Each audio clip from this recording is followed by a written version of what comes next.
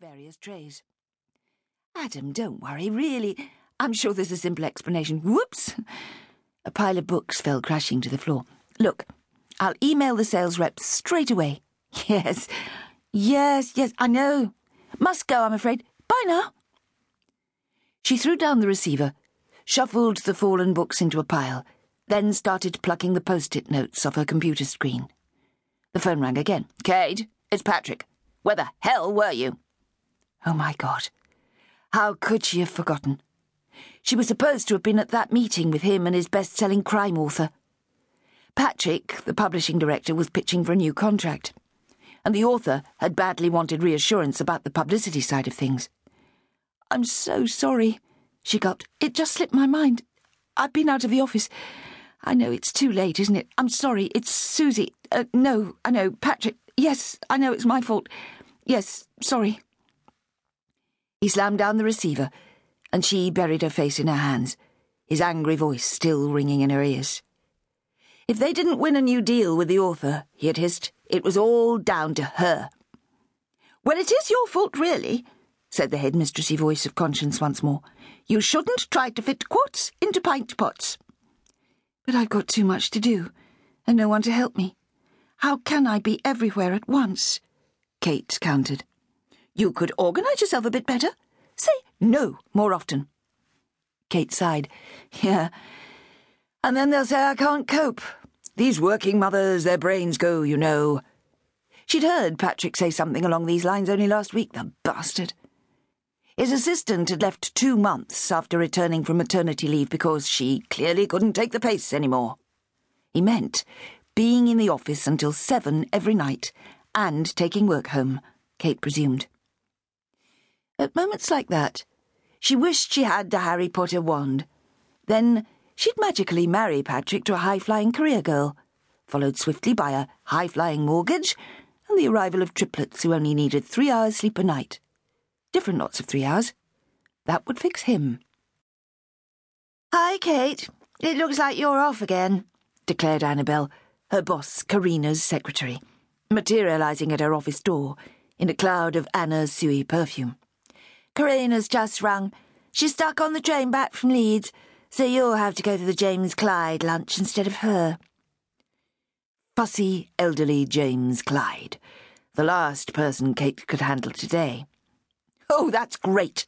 Just what I need," Kate groaned, running both hands back through her dark bob.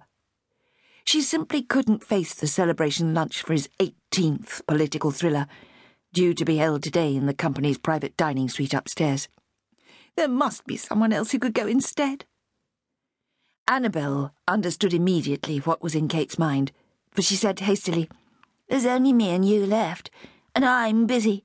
Someone's, got to answer the phones round here." Something snapped inside Kate.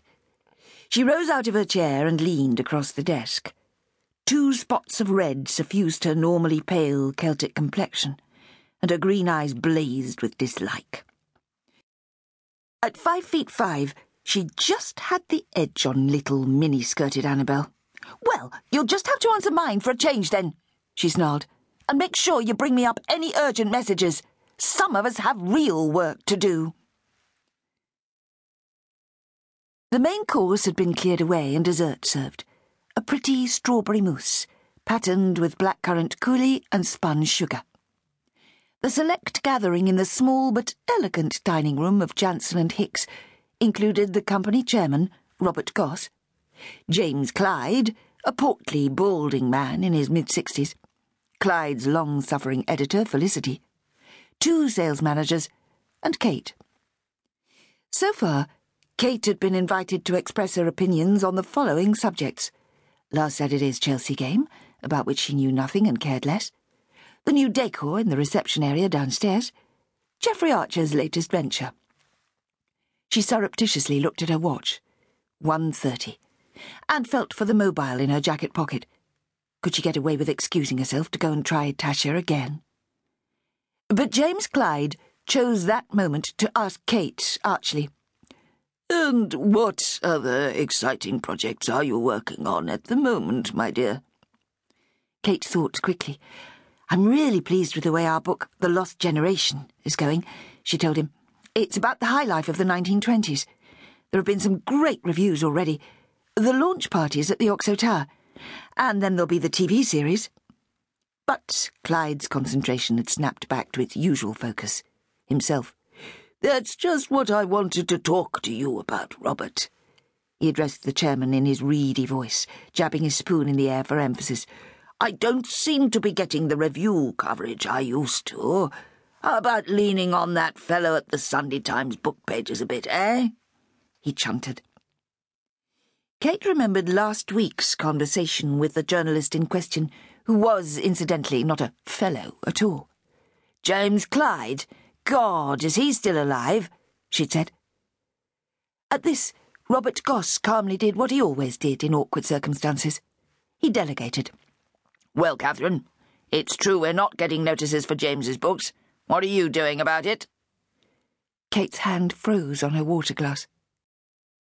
She replayed in her mind another conversation a couple of weeks ago in which she had actually pleaded with the editor of Motoring Monthly to photograph the portly Clyde in his silver Lamborghini, holding his book aloft. It was the only piece of publicity anyone had managed to get for him.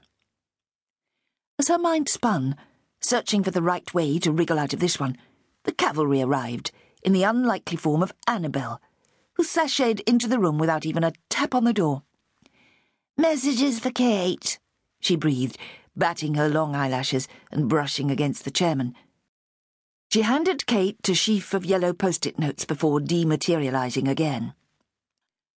The male contingent took a moment to recover from this visitation, and Felicity tactfully moved the conversation away from reviews.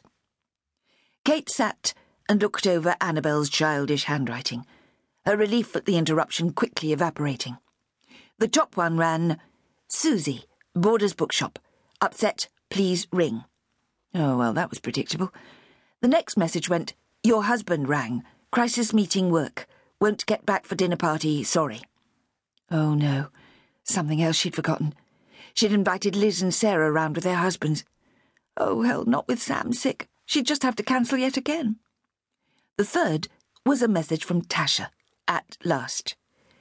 At doctor's, but Sam much better. Thank heavens for that, Kate thought, feeling the tension finally leave her body. But then she stared at the last note and felt her stomach go into freefall. Urgent. Daisy's school rang. Daisy has rash. Meningitis? Go to Chelsea and Westminster Hospital. Later, Kate wouldn't be able to remember exactly what happened next, though Felicity told her she'd committed the cardinal sin of interrupting one of Robert Goss's shaggy dog jokes. She just remembered arriving down in the lobby, her heart thumping, her body shaking, gazing round wildly. She shoved at the revolving doors. Why were they so slow? And found herself on the pavement. Tube or taxi? Like a madwoman, she waved frantically at every passing black cab until finally an empty one stopped. She snatched open the door and threw herself onto the back seat, then explained the crisis to the driver, who nodded sympathetically and swung the cab immediately across 3 lanes to make it through the right-turn filter light just in time. Kate clutched the strap for dear life as the driver dodged his way southwest through the traffic. There arose in her mind a picture of little Daisy, 6 years old, blonde and blue-eyed, with that funny lopsided grin that lit up her face. The idea of her ill in a hospital bed with tubes sticking out in all directions was too much after the tension of the day. After a moment, she searched with her free hand for a handbag to find a tissue to blow her nose. It was then she realised she'd left the bag in her desk drawer. This was just the final straw. How was she going to pay for the cab? She reached in her jacket pocket, pulled out her phone, and brought up Simon's office number. Why are we putting ourselves through all this? Kate said wretchedly to Simon later, 10:15 that evening, in fact.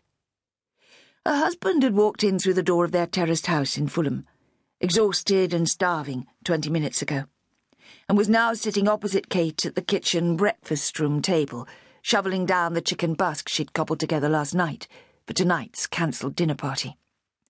Life is like one long obstacle race at the moment. Simon put down his fork and looked at Kate from under his blonde cap.